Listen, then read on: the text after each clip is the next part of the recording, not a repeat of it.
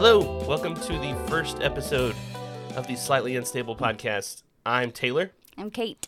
Thank you so much for joining us on episode 1. Kate, I think we should start off by kind of talking about a little bit of what we had planned for this podcast. You had kind of shared with me that you had listened to some podcasts that were discussing anxiety, and you weren't thrilled with what you found. Yes, I am tired of this self-help stuff. I help myself enough.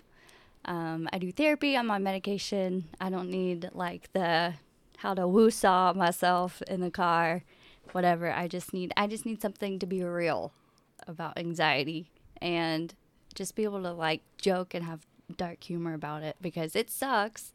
And there's literally nothing that I've been able to find, I should say, out there that just says like, hey, like listen to this stupid stuff. Because whenever I find somebody else that has anxiety and I compare like, oh yeah, because I can be very open about it. And someone's like, oh my gosh, I do that too, blah, blah, blah. And I'm like, well, why don't people talk about that more of just like, oh, well, like, do you pray about it? Or like, I journal and here's what you need to do. And on this podcast today, we have this world-renowned psychologist or whatever. And I just, I don't know. Yeah. I see my own psychologist. Thank you.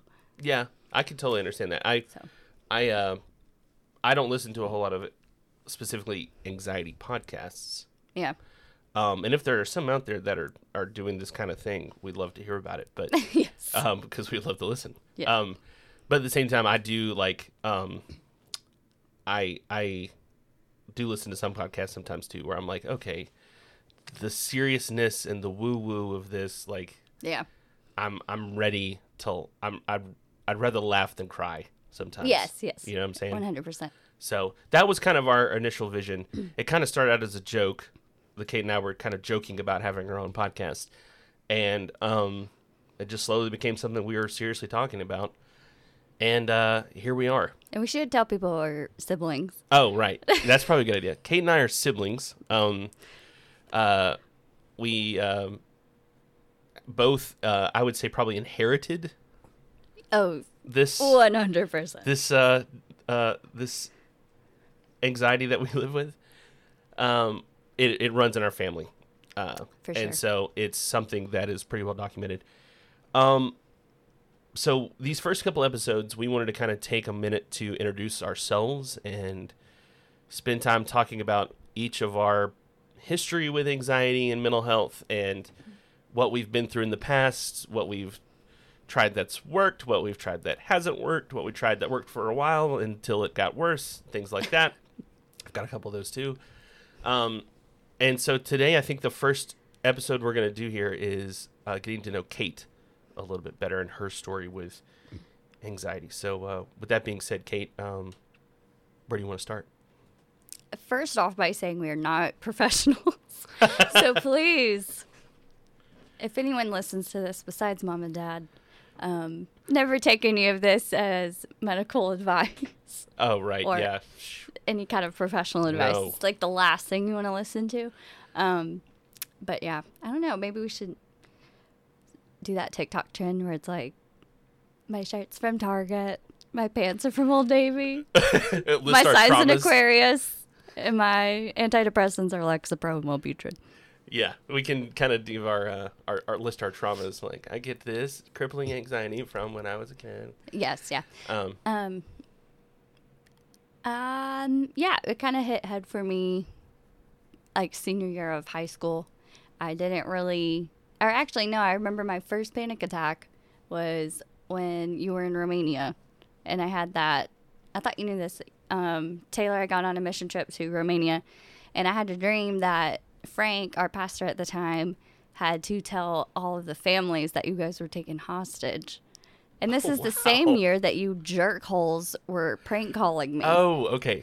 So I do slightly remember this, but I didn't find out obviously about it until I came home from being 3,000 miles away. I had nothing to do. Some friends of ours, including one who ended up becoming Kate's husband. Who is now my husband, yeah. I didn't know at the time. Was like, yeah, prank calling Kate about this. And I think out of a fact that they didn't understand what was Well, no, I mean, I didn't even know what was happening. Yeah, so anyways, I wake up from a nap. I'm sorry. Before we keep going, you didn't have any anxiety before? No, I mean, I did looking back, but this was like my first like panic attack where You're kind I of like waking up to it. noticed it. Yeah. Yeah, and like actually said something to Mom. I woke up from a nap and like had the heart racing, jitters, like deep breathing, all that stuff. And I kind of just told Mom, like, dude, I just had this dream, and blah, blah, blah. And Mom essentially was like, welcome to the world of anxiety. Like, oh, yeah, that was a panic attack, whatever. And I was just like, oh, man, like, whatever. And honestly didn't think twice about it. And then I probably had a couple more where it was while I was sleeping, and I woke up like that. And I knew what was going on at that time. Obviously, I was just like, man, I had another panic attack. Woo. And then one of the first, like, panic anxiety attacks I remember having, I was in college. It was, like, freshman year. All of y'all at work, and I was at home studying. And I just remember I was just staring at, like, my open, like, notebook of notes and just busted out crying. And I just was, like, overwhelmed. I was for sure that I was going to fail that test, like, all, like, whatever.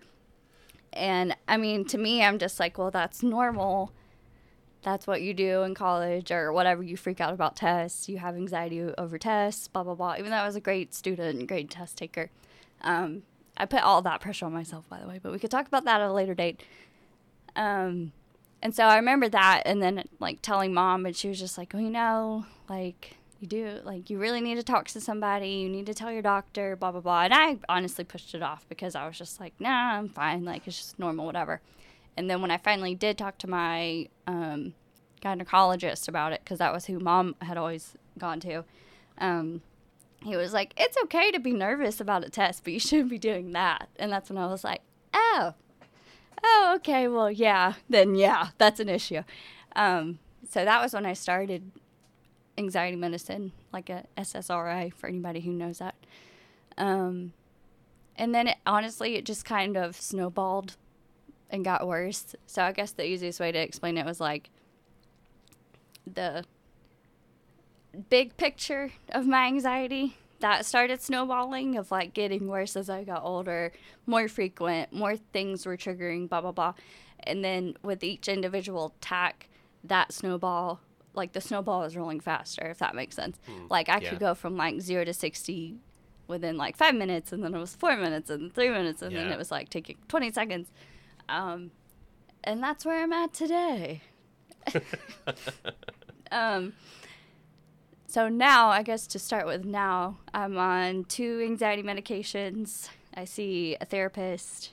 I regularly check in with my psychiatrist. I handle it a lot more than you do, sir, calling you out. Well, yeah, we'll get there. We're dead opposite in how we handle our anxiety, probably. Maybe. I guess we'll discover that. Yeah. So looking back, you had said that like that moment was kind of the watershed, like that moment of like, this is when I realized that something was wrong. Yeah.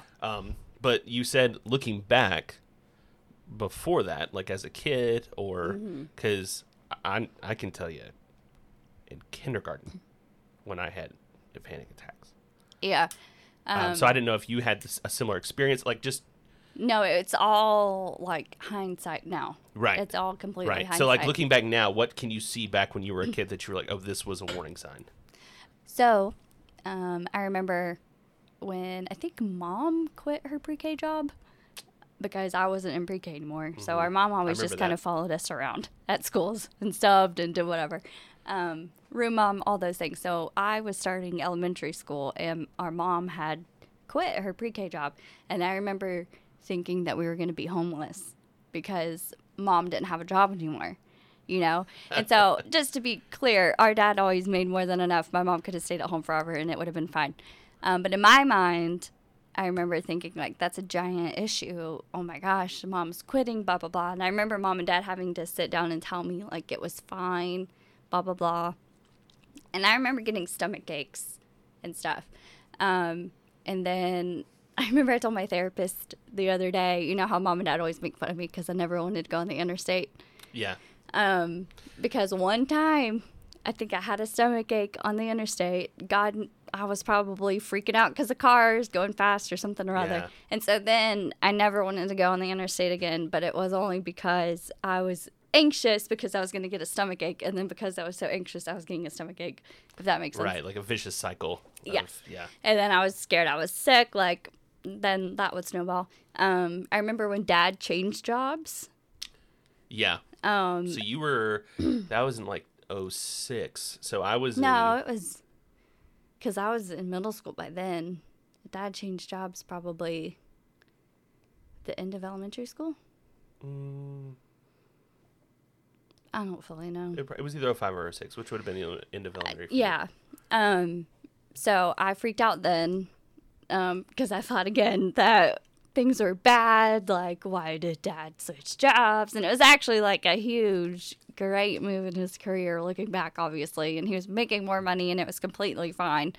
But I remember that freaking me out. And then, of course, our mom's mom got sick, and she lived with us. And I remember her moving in and like being sick and having to see that and the like decline in her health. And then Mom had to stay down south with her for like a month, and then just all that like instability and stuff. I remember that being another issue, and it all just came front in like stomach aches. And I remember I would always go to the doctor or always go to the nurse at school and say I had a stomach ache, and then eventually Mom caught on. But I guess, yeah, so hindsight, it would be that. I remember randomly walking in hallways and having like bursts of energy where I feel like I had to just like I don't know, squeeze my fists and so that was probably built up, like that nervous energy that I learned about in therapy. Yeah, but then honestly, when I went through puberty, I've probably already suppressed all of that. Yeah, already a terrible time in everyone's life. Yeah, so God knows what I did then. I don't even think my head had a brain at that point. So, but then probably 16 on, that was when I started picking up things like in high school, and which is common apparently when you're in that late high school, early college age for it to start to come to a head front. But there wasn't anything. I mean, we grew up in a stable home. You know, we both were blessed enough to not have any abuse or any type of abuse. Everything was always good. Like I told my therapist on Wednesday, I was like, no, it's just all in my head. It's just my brain that's messed up. It's not my external. I don't have any external traumas that are causing all of this. I mean, obviously we have our own little things, but which you don't have to have any of that to be dealing with any kind of mental health, obviously. Right. I think you mentioned before that throughout the course of your adult life, you slowly started having, well, not having to, but you added in these other like treatments. So like you started off on medication, and then when did therapy come into play? Oh, yes. Okay, so the big kind of crescendo in my anxiety was, so when I started medication and I sought help, it was right before we got married. Then everything was good. Honestly, I was on like a low dose and it wasn't monitored correctly, blah, blah, blah. I was in school. It was good, whatever. Then I had my daughter Blair at the end of 2018. And honestly, when I was pregnant, I had zero anxiety, which was like really weird. Yeah. But I never was concerned for her. Like, I never was worried about what's going to happen. I had zero anxiety. And then she comes out, and 2 months before she was born, I got into a car wreck, and it was my fault. I rear-ended like 2 people or something. It was just a hot mess. And so that was in September of 2018. Blair was born in November, and then mid-December, I got served papers at my house. And so I already have all these hormones that are crazy from pregnancy and labor and delivery. All that's trying to set out. And then I get served papers at our house. And I was already scared that I was going to get sued because it went back to that, like, they're going to take everything from me type of thing. Right. So what's those situations to me are always awful with anxiety because we already will find the worst outcome and spiral around it forever. Yes. But in 99 times, that is not how it works out. Right. Like, it's always nowhere near as bad as we make it out to be. Yeah. But sometimes you do get served the papers. Right. And that was where I was because I remember, like, Which in is September. awful for, like, dealing with it. Yes. Yeah. Learning I to was cope like, with it. I could have paid the guy myself just to not have to go through all of that stuff that just on my mental health alone. So anyways, so after that, I had panic attacks revolving around that specific thing, probably like 3 times a week. And it was just horrible. I got to a point where, like, Blair was still newborn, Hunter was back at work, and I couldn't spend a shift day, because my husband's a fireman. I couldn't spend a shift day by myself. Like, I would have to come over here or have Mom come down to our house because, and I would never admit it. I think Hunter ended up telling Mom that I just couldn't be by myself, but I would just spiral. I would just be sitting there and I would be perfectly fine. And then you hear one thing in your head and and then I'm having a panic attack. Yeah. So eventually that summer, I just got to a point where I was like, if I'm going to be a mom, like, I have to be fully there. I have to take care of myself. So I went to therapy, and it did a billion times help. They don't handle, like, counseling. They don't handle medication, but she did say, like, if you've been on this medication for this long and you're still having this type of, like, panic, then you need to see somebody else. So I saw a psychiatrist. Mm-hmm. And then that just kind of it got me past the car wreck stuff.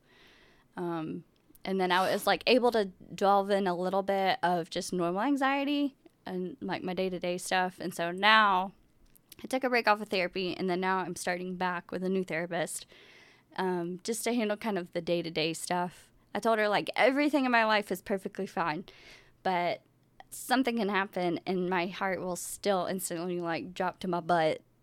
And I was like, I just need help with that. This is just, like, it's more like the clinical side of anxiety, not just, like, the whole big picture of, like, life is hard right now kind of thing, if that makes sense. Yeah. Like you said, the day-to-day, like the normal stuff that we encounter on a daily basis. Yeah. And I mean, it's stupid stuff, but she actually taught me a lot. We've only met once, but essentially obviously that flight, fight, or freeze response is, like, triggering first. And then the front part of my brain is thinking, like, oh, you're right, we're in danger. And then so it just kind of cycles like that. So she did point out, though, so I told her essentially everything I said here. She did point out that it sounded like some of my triggers and a lot of this stuff focused around something happening to the people I love and care about, and stability. Whether it be, like, financial stability, I guess, or, like, relational stability. So I can't wait to explore that and see what we can dig up and try to go through that. Yeah. All that jazz. So. Yeah, I noticed that too when you were talking. Like, you mentioned mom changing jobs, dad changing jobs, big life change events, like things like that. And then, like, specifically the car wreck, like, not knowing how that was going to end up or be handled or whatever else was going to happen with that. Yeah, I can definitely. Which is surprising that, like, through your pregnancy you didn't have any anxiety, because a lot of women deal with serious anxiety through pregnancy. Like, women who have not dealt with anxiety before, all of a sudden will have. Yeah. Like, I've several friends who went through that. Yeah, I don't know if that was just, like, my God-given break. He was like, you panic normal, so we'll just flip the script on you a little bit. I was good. I was good. And it wasn't even just about pregnancy, like, with her being pregnant. Nothing was triggering me. Like, normal stuff was not triggering me. Work was fine. Everything was fine. All that jazz.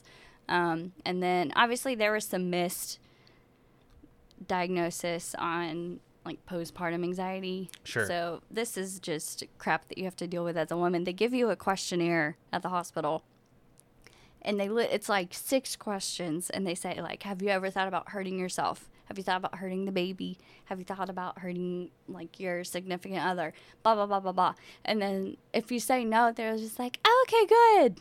We'll just keep an eye on it. That's all they do for mental health after pregnancy. Yeah. And you have this insane rush of, like, hormones and emotions and all this stuff that our body is, like, trying to figure out as it's healing itself in other ways. And they act like you have to be threatening to drive yourself off a cliff to, like, diagnose anything. I've had similar experiences. Like, it's not even just in that situation. Like, yeah. Now, in the past several years, you know, or at least my doctor does, they give you a questionnaire, a mental health questionnaire, like a screener. And you have to fill out the survey about how you're feeling and blah, blah, blah. And we'll get into this when we get into my story. But one of the times I went there specifically to talk to my doctor about anxiety, I filled out the screener, and he basically was like, well, this looks fine. Right. Well, everybody deals with a little bit of stress. A little bit of stress, but it seems like you're managing it well. All right, anyway. Right. And this was the same guy that I said, and again, we'll get into this later, but I was like, I'm not handling it well. Right. I'm struggling really hard. I need help. I was wanting to talk to you today about getting on some kind of medication.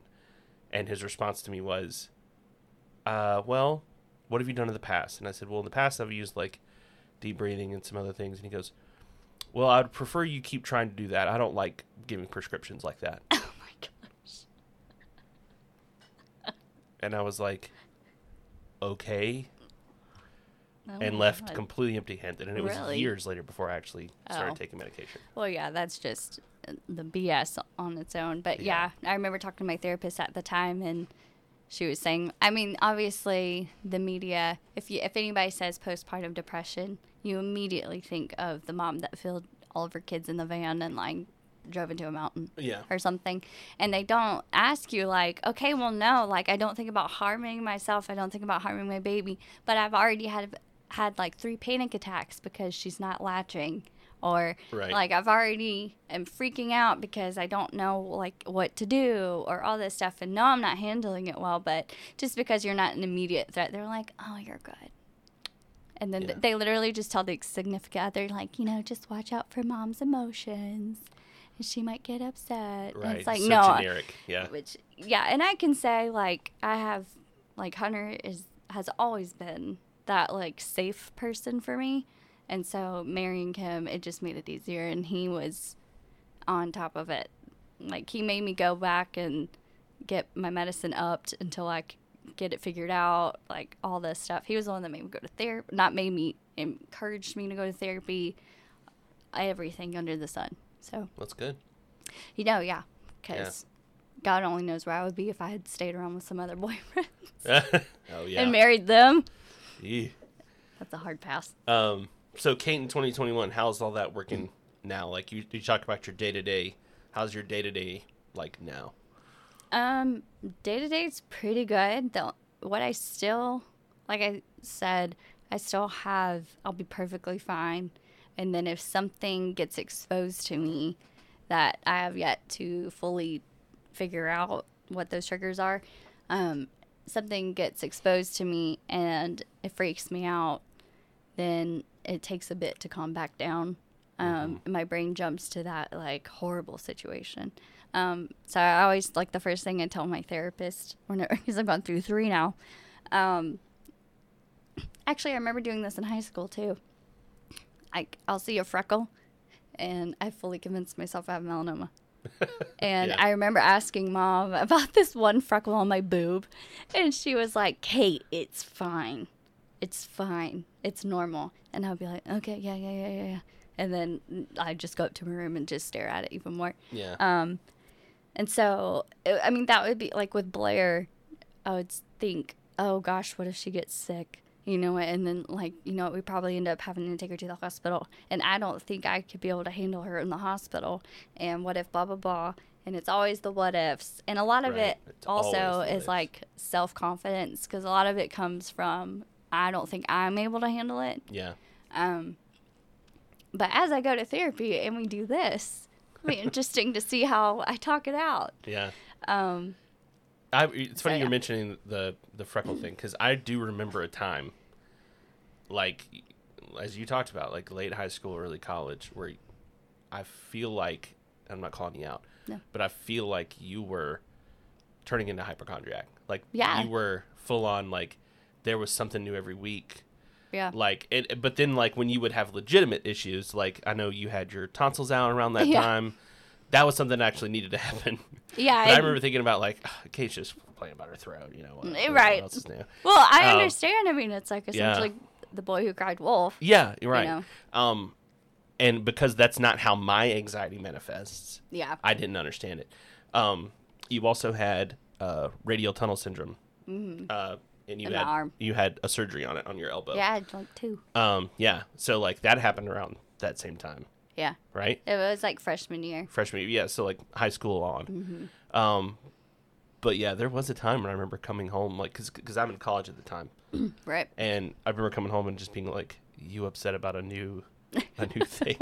My new self-diagnosis. Yeah. And like, you know, people always joke about WebMD. I didn't need WebMD to tell me I had cancer and I was dying. I just told myself. It was made perfect sense. In your No, own I mind. remember like I have some like esophagus issues. I get food stuck, Yeah. whatever. But I remember it just like kept bothering me, and I was at Chat Tech at this time, and I had told myself, like, you probably have esophageal cancer, just like Kim Kardashian's dad. Here we go. And you Oh know, my it's God. just like BS that I would tell Yeah. myself, but Yeah. and it sounds so silly, and luckily I do hear a lot of my rational brain. Like, you do have the 2 sides of your brain, you know,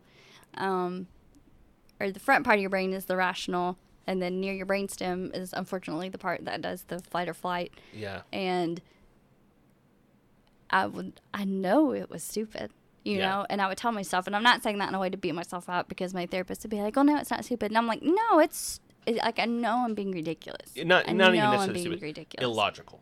It's completely illogical, Illogical is a irrational, better word. all that jazz. But then you couldn't tell me otherwise, you know.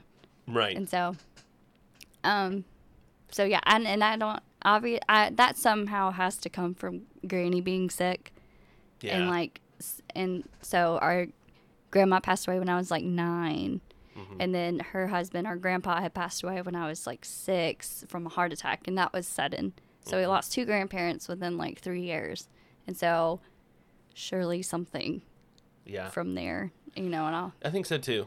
For Because, sure. I mean, like, and then I would grow up, and then, like, all my friends would have all their grandparents, and we only had, like, one, Yeah. you know? And then I was just like, man, like, we went through a lot of, like, of that medical, something went wrong, and it took them out Yeah. kind of deal, you know? Yeah. That, like, I mean, we went to a lot of funerals as a kid. We did. Like, it seemed like we were in South Georgia every other weekend Yeah. for some kind of funeral. And so Yeah. I guess it just, I don't know. Yeah. That definitely could be a source of the, like you said, the medical stuff specifically. And you were talking about the rational side versus the irrational side. Mm-hmm. And I'm curious to see your opinion on this. I have this for different reasons, but same thing with me. I have an irrational side and a rational side. Right. When you're on medication, do you feel like, because I feel like this is true for me, do you feel like what the medication is really doing is just giving your rational side a chance to speak? Because for me, probably, it feels like when I'm not on it and something happens, my irrational side is so loud, I can't ignore it. It's like someone screaming in your ear. Oh, yeah. But when I'm on medication, it feels like just 2 sides of a normal conversation. Right, right. And the irrational gets, like, it quiets down faster and all that jazz. Yeah.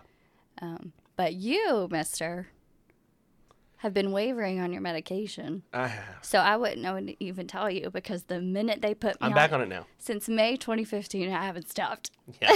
And I'm fully, like, I'm good. I'm not one of those people that's like, I'm going to take myself off of it and see Yeah. how I do. No, I'm committed. Yeah. I'm fully committed. And I started out that way. This is a whole rabbit hole we can go in for when we get to my story. But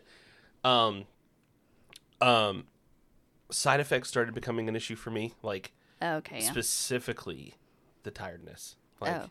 and I know you said you had a little bit of that, and Wellbutrin really helped you out. It completely zapped it. Okay, well I need to get on that. I told you that. I'm due for a check-in anyway with the person I see now. Not the dude who told me he wasn't going to prescribe me anything. In case you're wondering, I'm not seeing that guy anymore. Well, so do you see a psychiatrist? I don't. My side is going to end up being so much longer because I have so many failed attempts of taking care of it that, like, it's ridiculous. I tried to get an appointment with a psychiatrist before I was ever on medication or anything, and they told me it was this. I had called in like late July, early August, and they told me to call back in October, and they might have an opening for me then. Oh my gosh. Well, you know that wasn't the only psychiatrist I know, around. but I called a few, and like I was getting like a similar kind of runaround, so I was like, well, oh well. Yeah, no. Like, and here's the other thing for me too. You put me on the spot, so I'm defending myself now. Yeah, sure. I have a major, I don't even know what you would call it, but if I know I need to call and change my address on my banking account, something dumb and easy, I have this weird anxiety about it. Just talking to people on the phone? Not even like you know me, like I worked for a church for 10 years. I can talk to whoever I need to talk to. You literally sang in front of I know. groups. It's not like a performance thing or Yeah. like a nervousness thing. It's just like this. It's an avoidance thing. Okay. It's this avoidance thing of like, and I'm this way with a lot of stuff of if I think something might go wrong, then I just would rather just avoid it. Oh yeah, I talked about that in therapy on Wednesday. I would so much rather just avoid it. And we'll get into the the ins and outs of that figure out why next later time. on. Yeah, but so like it already took so much for me to like even pick up the phone and call someone. Yeah. That to then be told, oh, I don't know, call back in a couple months, maybe we'll have an opening then. He's really busy. Yeah. I just felt defeated, so I just hung up the phone and never called back. Well, I mean, you fully know better right now. So. Oh yeah, again, this isn't rational. This isn't logical. So Monday, I expect you No. to call. Well, yeah, and we'll get into my search for a therapist Yes. next time too, because I have like some specific things that I want to be able to talk about. That Yeah. Kate and I live in the Bible Belt. Yes. Kate and I live in Georgia. Yeah. We love Georgia. At least I love Georgia. I love living here. Yeah. I love peaches. My peaches down in Georgia. Yeah. And we, but there are certain things when it comes to finding a therapist. It's easy to stumble upon a Christian therapist, which if that's what works for you and helps you, and that's the worldview you want, then by all means do that. Right. However, a lot of the triggers and a lot of the trauma, quote unquote trauma that I kind of deal with now as an adult, Yeah. stems from how much time I spent in the church. I'm not saying that as an anti-Christian thing. I still consider myself a Christian. Yeah, yeah, both of us. But there was just a lot of unhealthy stuff going on. Well, I think it's healthy to be secular in that kind of sense. Yeah, like You know? I want a scientific, secular, Right. world, like trained, research, peer-reviewed approach to therapy. I don't necessarily, and that's my opinion. Again, if you're listening to this and you want, a Christian counselor, or Christian, pastoral counseling, whatever works for you and keeps you going every day, then No, yeah. God bless. But for me and Kate too, I want that secular approach.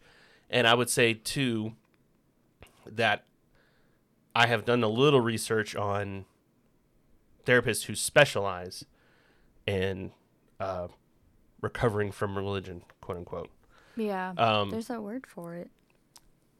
I can't remember what it was. I'm not sure. But, so there's some, I've reached out to one or two and haven't heard back. So, again, I don't know what the deal is with me. And I think you're setting yourself up for failure. I'm picking some losers. Some doozies. No, I think it's important, in my mind, I'm in the medical field, and so I am heavy on scientific-based research, scientific-based blah, blah, blah. I'm not the kind of person, where I'm like, some people are like, I don't want to take medicine for X, Y, and Z reasons, and some people say that they'll just pray to God to heal them, and that's okay. But then I'm the kind of person that's like, well, I think God made this stuff for us. Sure. I think God made this person so they could do this research, so they could do this medicine, blah, blah, blah. But I think especially what's triggering for me about it that I did not want, if I read a bio about a therapist on Psychology Today and they were like somehow including some kind of like scriptures or crap in it, because I don't know how many times people have told me over the years, well, have you prayed about it as much as you've worried about it? Oh, God. The and one I'm I used like, to hear. Becky, yes. Yes. I've dry heaved over it more than I've thought about it. Like, back off, okay? Because then that just goes on to the psychological of like when we were more involved in church, it was like, well, yeah, I've prayed about it. And then it's like, makes you feel like you're a bad Christian. And then makes you think like, okay, well, I guess God just wants me to hang out in this self-demise, impending doom, and all this stuff. And then, you read it on every TJ Maxx notepad. But it's God won't give you what you can't handle. Oh, we could save. I'm writing that down. Empty platitudes, because yes, that is a future episode idea right there. Nothing. We should go to TJ Maxx and write down every phrase we see. We should. We'll do a research trip. Yes. To go out and do some. We'll stop by a Lifeway Christian Books, if those even still exist. And this is no hate on Christianity, because we're Christian. Yeah, I still consider myself so Christian. There are probably people who, if they heard my views on things, probably wouldn't consider me a Christian. But still, the empty platitudes are sickening, especially when you think about how it keeps people in a cycle of not getting treatment, not taking care of themselves. And it just, and as someone who was stuck in that wheel for a long time, it's totally crippling. It's damaging. It's totally crippling. Like, it just completely destroys any chance you have of clawing your way out of that hole. Yeah, I mean, that's why it took me a while to get help, because I'm like, oh, you're right. Like, I'll just put on some Christian music and whatever, and then, no. And, the thought is somehow fairy dust will descend from heaven and magically you won't be sad anymore. Right. I'm like, oh. Yeah. I prayed about it. Yeah. Yeah. So that's why we prefer secular people, but also our little soapbox. Yeah. About secular therapy approaches. But also, in the defense of the psychiatrist for medicine, people get weirded out when I tell them I see a psychiatrist. I remember blurting that out at a restaurant, and Mom was like, ugh. And I'm like, okay, well, I don't care. Yeah. Okay. Because there, of course, the mental health stigma, all that jazz. Oh, yeah. That makes me even more open about it. And that's probably even more why I blurted out. I went to a new psychiatrist today. But you don't go to a cardiologist for your foot, Yeah. You don't go to like a vein specialist because you have a broken toe. Right. And there's only so much your general practitioner can do. Absolutely. And I mean, even my gynecologist, they cover anxiety and depression and stuff like that. But I didn't get like true help, set on the right track with my medications, feeling really good, all that jazz, until I saw my psychiatrist. And he's the coolest man around. Okay. So, that's my soapbox for you. Yeah. Well, it's no surprise that you've had your stuff under a little more control than I've had mine for a while. Because that's our two completely different personalities. Yeah. Well, also, I'm not quite as far down my path as you are when it comes to dealing with it. Yeah. So. No, it takes a lot of I don't even want to say self-growth. I guess self-awareness and Self-awareness, yeah. You have to get in the right mindset. And that was Blair for me. Yeah. That's why I got that tattoo. Yeah. Getting on medication, I think, was huge for me because, well, for obvious reasons, but also in just allowing my brain to be calm enough to be self-aware. Right. Because when you're in that spiral and you're having that episode, right, everything you're thinking makes perfect sense. Yes. Yeah. And it's not until, like I said, that irrational side calms down and goes to a normal speaking voice that you can even stop and look at him and go, that doesn't make any sense. Yes. And calm it down and shut it down. Yeah. At least for me. Now, I always would tell my first therapist, who was cool as crap, but then she kind of ghosted. Really? Yes, and I adored her. She was cool and everything. Maybe she had some stuff going on. Who knows? I don't fully know. I think her husband had a very important job, and they lived in downtown ATL, so I don't know. But anyways, I would tell her I would be approaching a situation because, anxiety is future, depression is past. Mm-hmm. Okay. And so I would be nervous about something in the future. And I would just it's the what if. And then you don't know what's going to happen. It's out of my control, blah, blah, blah. And then you get over what feels like a mountain because you have expended so much energy on it. And then you look back and it was just a small hill. Yeah. You know what I mean? Yeah. That's constantly what it feels like. And I remember when I was really bad, I would have anxiety hangovers the next day because I'd cried and hyperventilated so much that the next day I'm just you got a headache, you're exhausted. Yeah, you're just tired, you just want to take a nap. Yeah. And I'm luckily not there anymore. I'm so far past that, but it's some bullshit. Yeah, for sure. I mean, no other way to put it. But that's why I'm sick of those self-help podcasts because which are well-meaning. They're so well-meaning, and I get the insight. Yeah. And maybe it's because we don't know important people in the psychology world that we have opted for this. Yeah. But I just think there needs to be the realistic stuff behind it. You know what I mean? Yeah. It would always make me feel better because I had to force myself to be more open about it. Not that I ever cared because I tend to overshare, whatever. My job, I have to meet new people every day, all this stuff. And talking about it more and then realizing so many other people went through that. And then I just happened to be the first one to speak about it. It's why don't more people talk about this? Yeah. And you were mentioning earlier the stigma. And it's the only way we're going to get past that is if we normalize conversation. Right. Yeah. And I love the memes now. Taylor and I especially love this phrase, the if not, no worries. We wanted to name that our podcast, but it got taken. So we hate anybody who is part of that now. We totally had that patented in our head. Anyways, copyright, whatever you want to say.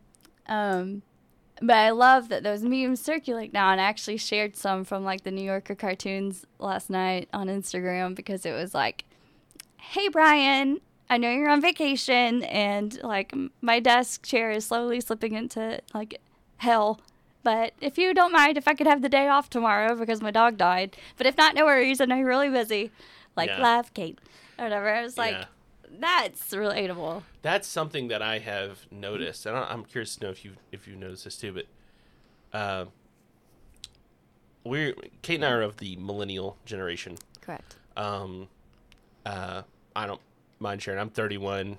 I'm 27. So something I've noticed about the Gen Z generation, though, is they are much more open.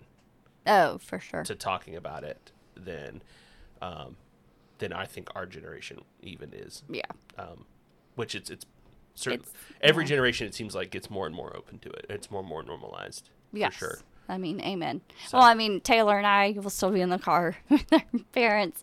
Dad, not so much, because he's just unfazed by everything. But Mom, like, if we're like, oh, yeah, I was, like, spiraling last night or whatever we were talking about on the way to the airport. And Mom was like, because we were just talking about our impending doom. Yeah.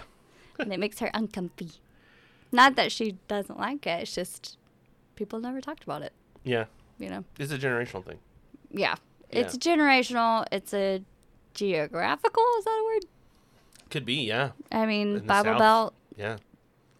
Oosh, because of those. The South is the king of, don't talk about it. Just bottle it up. Don't talk about it, boy. Get over it. Yeah. The TJ Maxx notepads. Yeah. And then, gosh, yeah. If ooh, even just saying that, I know. It makes my skin crawl. if you've prayed, or have you worried about it, or prayed about it as much as you worried about it? Yeah. The youth pastor Or I like, had. God is in control. Like, okay, well, you better tighten the reins because here we go. Yeah. We're teetering on the edge here, guy. The one that I always heard at the church I was at in high school was, if you're worried about it, pray about it. And if you prayed about it, don't worry about it. I was like, oh, Oh, that's all? oh. That's all I had to do. Well, why didn't anybody say something Oh sooner? my gosh, I wish I would have thought of that. Oh, well, if I just pray about it, I don't have to worry about it anymore? I gave it to God? Oh. I gave it to God. Oh, Yeah. oh. It's done. Okay. I'm all better. So these anxiety poops are for nothing. Which my coworker had never even heard of. And I was like, you Oh, are a yeah. blessed soul Yeah. to have never had to even know what It's a place of privilege anxiety to poops never are. have had an anxiety poop. I was like, Oh, are you God. kidding me? And he was like, you're an anxious person? I was like, why do you think I'm like always talking? I was like, I'm literally running on nervous energy. And then when that's done, I just take naps. Yeah. You know, like my social meter is out. That is a big, I guess, a big thing with my anxiety. Every therapist has told me that I have a lot of nervous energy. And I have to find healthy ways to just get it out. I can't just journal. I just can't. Yeah. And a good therapist will be like, yeah, girl, that's fine. You don't have to journal. Some people hate that. And like my first therapist was like, even if you just like run laps around your house, like you just need to do something to get that out. So that is a big manifestation of mine, I guess. And that's why I'm always half bouncing off the wall. You've got me curious now. I wonder if I also have that, because I don't know how is your nervous energy manifested. You talked about earlier about just being in the hallway and just having that like fist clenching, like when just, I was a kid. like Yeah, and I remember telling my therapist about that. And like for instance, we're hanging out at the house, and then Hunter asked me 5 questions in 1 minute, and I get overwhelmed. I'll just all of a sudden start like cleaning everything. yeah. I'll clean everything. And I don't even, there's no rhyme or reason. I'll like halfway sweep, halfway do this, halfway do this, halfway do this. And I just have this like burst of stuff. And then when I'm done with it, I was exhausted. Even if I only spent like 10 minutes on it, or just anything for like a short amount of time. And then after that, you just feel drained. That's like that nervous energy trying to escape, but I'm not like, quote unquote, dumping it in a healthy way. So like one thing I had to work on, like, cause I still can clean. I love cleaning cause I can clear my head, pop my AirPods in, whatever. And I'm just focusing on like one thing to get clean, you know? So that's how I am able to just like come back down, I guess you could say. But I had to learn to be intentional about it, of like, okay, I'm feeling a little overwhelmed. So I'm going to choose to clean. And not just feel like I have to clean the entire house. You have to clean. Yeah. Yeah. You know, like that old video where it's like, has to look like Disney on Ice in 5 minutes. That was me. You know, it's interesting you're bringing that up, because I saw a TikTok of all things the other day where this person was talking about how her therapist had shared with her that when you don't want to do something, the way to think about it is basically you're parenting yourself. Yeah. So if your thought is, because like for you, cleaning is something you can do that can be therapeutic in a way. Right. I would be the type of person like, I have to clean. And Although I do sometimes like anxiety clean. Yeah. That does happen to me, and I'll talk about that another time. But if I'm It obviously hasn't hit for a while because I saw your room. yeah, thanks. Appreciate it. I'm just kidding. I didn't see it. It's relatively clean. God. Cleaner than it's been. I mean, God, don't look at my house. I say I anxiety clean. Please know that everything is half clean. Yeah. Go on. Well, it can be anything. It can be cleaning. It can be taking care of yourself. It can be exercising, eating right. Mm-hmm. Shoot, it can be waking up and going to work. Yeah. If you parent yourself in a way of, okay, well, get up. It's time. You have to go clean up some. You're going to go and clean for 20 minutes. And then after 20 minutes, you can either take a break or you can keep going. But it kind of gets you like tricking your brain into thinking you don't have a choice. Yeah. And then you're getting up and doing it, and it's helping. So I don't know. I haven't tried that yet, but I'm curious to know if that works. That's where you and I are so different. And I guess we can post pictures, but every picture of when we were little, I have this stupid grin, and I'm just like happy to be here. And Taylor is holding a sword over my head, or wearing a Jason mask, or just has this I do not want to be here look, and I'm just happy to be here. Yeah, whatever. Just happy to be included. Yeah, that could not be any more personality. So yeah. I'm thinking oh, I don't have any trouble doing it. It's the fact that there's 10, 15 things I have in one group of 5 minutes that I feel like I have to be doing. Yeah. So it's not a matter of I have to get up and do it. So that is a lot how we differ with our just day-to-day personalities too, but I guess just how our anxiety manifests. Yeah, I would definitely say, yeah. Because I mean, not that you're a negative person. No. But I'm always well, oh my gosh. You're a little more bubbly than I am. Just a smidge. Just a smidge. Just a smidge. Yeah. So. Yeah, and I've always been that way. Yeah. Which is interesting because I am still very introverted. I am an introvert. Because it's the introvert, extrovert is actually how you recharge. I think you and I had talked about that. We should, let's share that again. The common thought on introvert, extrovert is, and a lot of people listen to this probably know this, but hey mom and dad. Yeah, hey mom and dad. And that one other person who stumbles upon this on accident. If you made it this far. God bless. Like and subscribe. Yeah. The common thought is, the extrovert is the one out, dancing around, talking to everybody, having a great time, life of the party. Mm-hmm.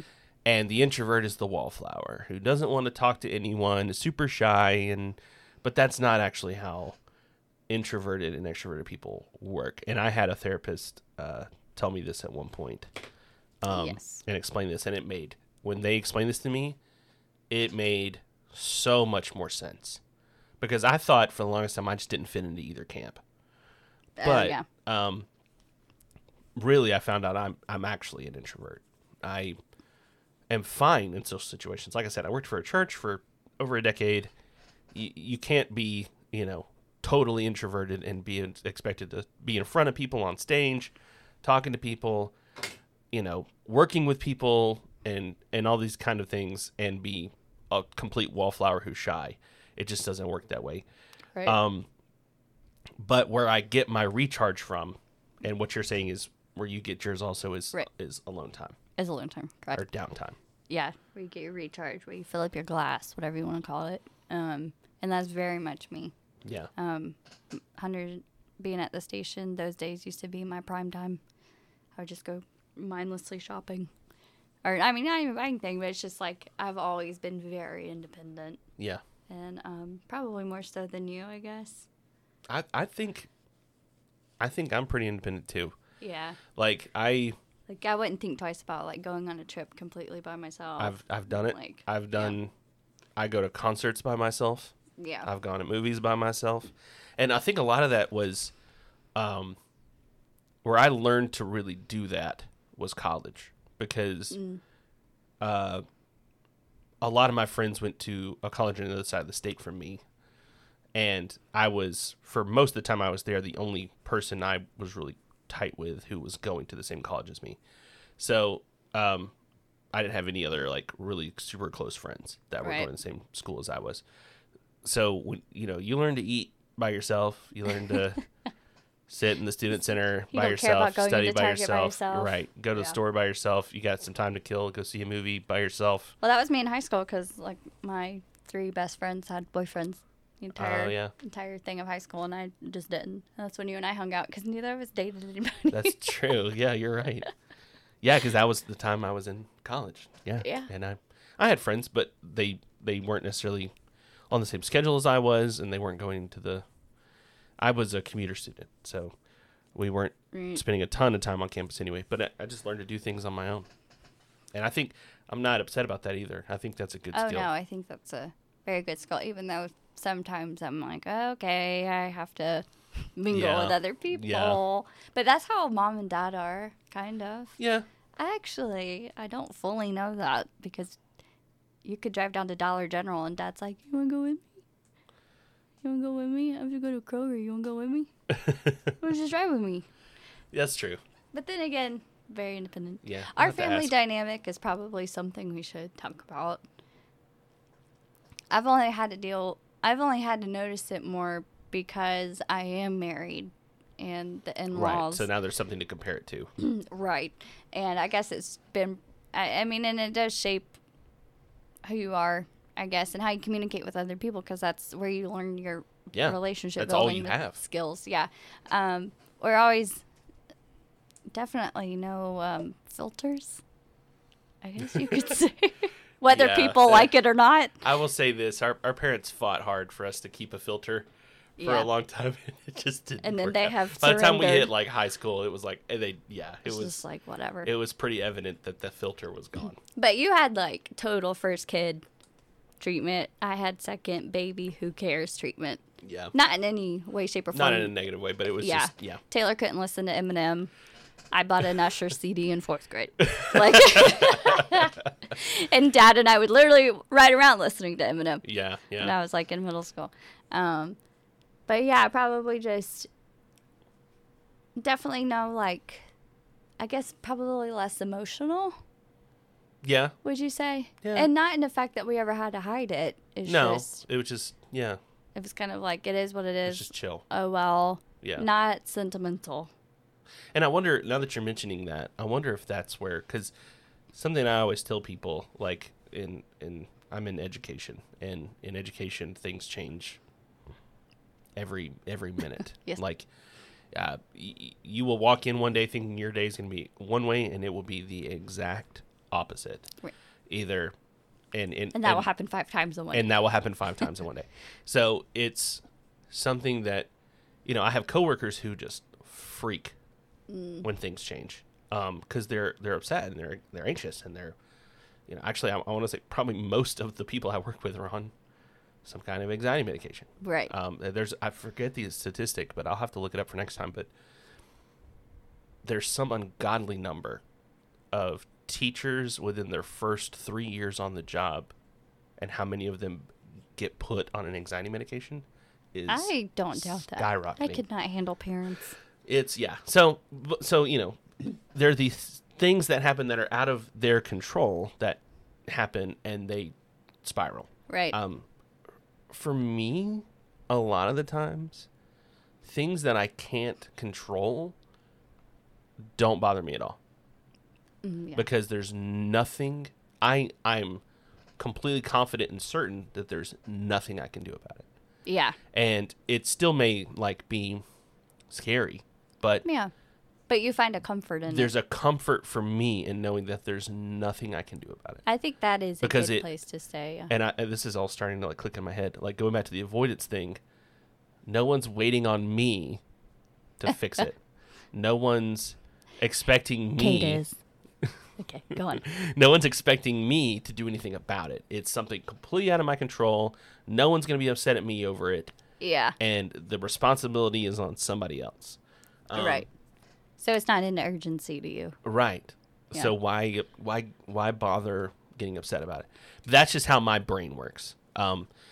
When it's something that like I need to get these 10 things done, and everybody wants them at the same time, and everybody wants them this certain way, and everybody waited till the last minute to ask me for them, that's when I spiral. Because now people are waiting on me. They are my responsibility. Even if they're unfair, they still have to get done, and they all have to get done now. And those are the times where I am crippled. See, So that's interesting. that's because making I think more I'm sense. the complete opposite of that. Yeah, most people are. There's not a lot of people I've found that think the same way I do. Like I told Hunter the other day, I was like, I thrive in a chaotic environment because I guess it's that nervous energy, and that's where I'm just like, okay, easy. And like, if we need 10 different things done right then I'll have it done like in 5 minutes, and I don't care. But if it's the completely not out of my control, then that just means I'm going to sit there and dread for I don't know how long. Well, see, I feel like I thrive in chaos too, but in a different way. Like, take this past year, in education, like, it was really just a survival mentality. Right. No one's expecting miracles. No one's expecting miraculous test scores. No one's expecting, everything to be perfect. And so then I kind of get to like, I feel my shoulders release a little bit. Well, see, that's my kind jaw of how unclenches. That's how you just described the thing of saying like the avoidance. Yeah. So it actually is kind of similar, I Yeah. guess. But I guess my chaos is like, it's a responsibility thing. Like, no one's looking at me. No one's expecting me. Yeah. No one's waiting on me. And because then I can put the focus on something else and just go, "Ooh, okay, well, then we're just going to do our best." And, I'm still going to do my job best of my ability. But right. no one is like, I don't have, people coming in to observe me as much. I don't have people trying to like expect all these, administrative things out of me and all the other part of the job that people don't really know about. Yeah. No one's expecting that. So I can kind of like, oh, okay, cool. Well, as long as the pressure's off. That's why, like, honestly, like, I know the pandemic was a huge source of anxiety for so many people, and scared for their loved ones, and scared for the world, and scared for if they're going to get sick, and the depression that comes with being, locked up in their house or alone or whatever. Unpopular opinion, I was living my best life. I was thriving. Because no one expected me to do shit. Yeah. And at my job, no one expected miracles, and like everything was good. Like I was fine. I was really fine. I know that that's not how the world should work. Right. Like I'm happy that we're back, that we're seeing a comeback into quote unquote normalcy. Yeah. But at the same time, like it didn't bother me at all. Oh no, it Like definitely didn't bother me at all being an lockdown. introvert. Yeah. But I guess the surprising part is people know that Hunter, my husband, his feathers get ruffled over nothing. At most, it's if somebody sold something for a really good deal and he didn't get it. At most. You have to understand, Kate's husband, Hunter, is a wheeler and a dealer. Like he's one of those people that can take a paperclip and keep trading up, and then he owns a house. Like in like 2 trades, which he's is stupid. So when you would say what do you think are one of Hunter's biggest pet peeves, not getting a deal and someone else getting it is probably in the top 3. That's the only thing that's going to get his feathers ruffled. Yeah. Or us being out of ice cream. That's literally it. And it's not even a ruffle. It's just like, oh. And that's it. Where I'm in the constant state of panic. Yeah. But it does flip whenever. And so you would think whenever Blair acts up in public, and it's just her being a toddler, whatever, people would think I would freak out. And it's the dead opposite. Hunter wants to go to the car. He hates it. And I'm just like, oh, I'm fine. Yeah. Like, she's screaming to Target, then good. I noticed that when we were on vacation. Like, he talked about it a little bit, and I was like, oh, I didn't know. Yeah, it's so weird. But it's the chaos that I'm just like, I'm like, everybody's coming up to my level, you know? So maybe that's it. I'm like, yes, I have friends up here in this constant state of, like, Pandalarium. You're as drawn up in a knot as I am now. Yeah, it's like, okay, what are we going to do, boys? Like, yeah. Oh, I'm sorry, Hunter. Are you uncomfortable? Yeah. It's like, I'm fine. I was born in it. It's like Hunter, they will literally be, like, screaming. We'll be dragging her on in the shopping cart, like, she's just screaming up and down, doing whatever, and Hunter's like, we have to go. We have to go. I'm like, oh, no. I'm just going to go over here. I'm like, because maybe that is just my normal state of mind. It's so funny to me, because just to put some background on this, Kate's husband and I were friends. Yeah. When I started going to the church we all used to go to. Correct. So I've known my brother-in-law since he was a middle schooler. Yeah. Well, I didn't say him. I mean, I met him when he was 13. Yeah. So, we didn't date till we were 20. Yeah.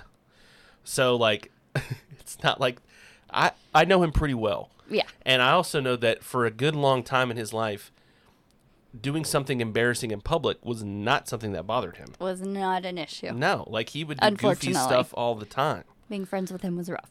He would do, the first thing that's come to mind is being at a restaurant and him, like, talking to the waitress and purposefully ordering scrimps instead of shrimp off the menu. It's evading my like existence. He thinks is like those things he thinks are hysterical.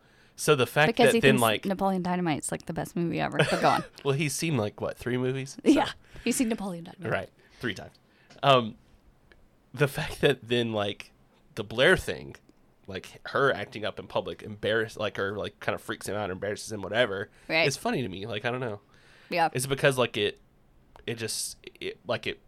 I guess we'd have to ask him. Hey, I mean, he says, he was like, it stresses me out. It Wow. stresses me out. And that is the only time I see Hunter Aston stressed out. Yeah, he's usually pretty cool. I mean, good Lord. Yeah, that's true. So yeah, I think it really is. I thrive in a panic environment. You know what? I hate to say this, but history has shown me that I end up doing that too. Yeah. Like, one of my best friends and I were talking about this the other day. We both have our undergrads are in history, and I was talking about how I would in college. I'm a master procrastinator. Oh. So going back to avoidance, back to we're really bringing up that theme today. I would wait till the day before a paper was due, regardless of the length. Like I vividly remember starting 10-page papers the day before they were due. Oh, God. Staying up all night, getting it done, sleeping for maybe 2 hours, getting up in the morning, keep working on it, skipping a class, thinking, okay, well, I'll go to my next class. I'll be done before I go to my next class. Right. Skipping that class because I'm still not done. Finally getting it done just in time to rush to my class and hand it in. Did that a billion times. It would make high B's, A's, whatever. One time I was like, I can't do this. It was at the end of a semester. I had 3 final papers due, all within like a day of each other. I was like, I can't do that this time. Like, it's physically impossible. So I had a 10-page paper due for a British history class, and I started 2 weeks ahead of time, which is, I knew other people I went to college with like 2 weeks. That's not enough time. But like that was an eternity for me. Started 2 weeks, spent tons of hours in the library, probably the most thorough, quote unquote, correct job on a paper. Got a C+. Yeah. No, I think the best work comes from that. Yeah. I don't know what it is. I hate that. I wish I could do quality work ahead of time, but I just don't. I think, so I always thought I was more of a procrastinator, but Mom swears up and down that I wasn't in school. But I think a lot of things, and I do get on Hunter's nerves because he's like, you have an idea and you want to do it like right now. But it's because like up until that happens, instead of it happens, I'm going to have that nervous energy. Like if it's something negative, like I'll have dread or whatever. And so if I can control that and like nip that time in the bud, then like I'm good. Yeah. You know what I mean? Yeah. And so that's where I just, like going back to my health anxiety, if I have like a physical coming up, and I know I'm good. Mm-hmm. My cholesterol maybe should be lower. But I'm just like, oh, God, they're going to do blood work. Like, what if they find something? And I'm just like, oh, It's crap. leukemia. Like, They don't haven't even say that, Taylor. Just No, but I'm just always like, oh, gosh, like, I wish I could just go ahead and get my labs done, like, so I can just know. yeah. Just have to know. That's, like, always my thing. Yeah. So, Waiting on labs sucks. yeah. Even And when you I'm know like, you're fine. okay, I'm fine. Well, Yeah. anything else you want to add to your episode here? No. Sorry, Mom and Dad. Our 2 listeners. Maybe, Shout out to Mom and Dad. hopefully, at least. Yeah, minimum. Dad will probably be like, I'll get I around to listened watching like it. the first 10 minutes. Yes. Yeah. So, well, if you are joining us and aren't part of our immediate friends or family, thank you yes. for giving us the time of day. Hopefully, this wasn't too terrible. Yeah. We'll get funnier. It will get funnier. Yeah, these first couple episodes, like I said, are just sort of intros to us, and we've got some ideas for episodes that we want to do that are a little more themed and topic specific later Yes. on. But We just fully, I mean, essentially, we're just going to make fun of each other Yeah. and make fun of ourselves. yeah, and I feel like too our family revolves around telling stories, and so I feel like that's something that we can. Telling stories, making fun of one person. If you can do those things, then you're invited to Oh yeah, our house. yeah. 'Cause All that's right. always how it is. Well, cool. That's right. episode 1. Thank you guys so much for joining us. Again, if you're whatever platform you're listening to this on, be that Spotify, Apple, wherever it is, please go give us a rating. Leave us a comment. You can email us. We'll try to have that in the description. Some links for you guys to interact with us on social media and things like Yeah. that. So please do. Please let us know Yeah, if you tell liked us it. what you do to freak out. If we did something so horrible that you just can't not say something, shoot us. Why not? Shoot us a message. We're open to some criticism. Why not? And then if you hate us, you can just like not leave a review. Yeah. Don't do that. Don't leave us a review if you didn't like it. Only leave us a review if you did. If we at least got like a 4, then I'll Yeah. stick We'll with it. take 4s and 5s. Anything lower than a 3. Because just- remember, we have anxiety and we'll dwell on it. yeah, we'll be up all night thinking about it. Yes. So, all right. Well, thank you guys so much. Until next time. See ya.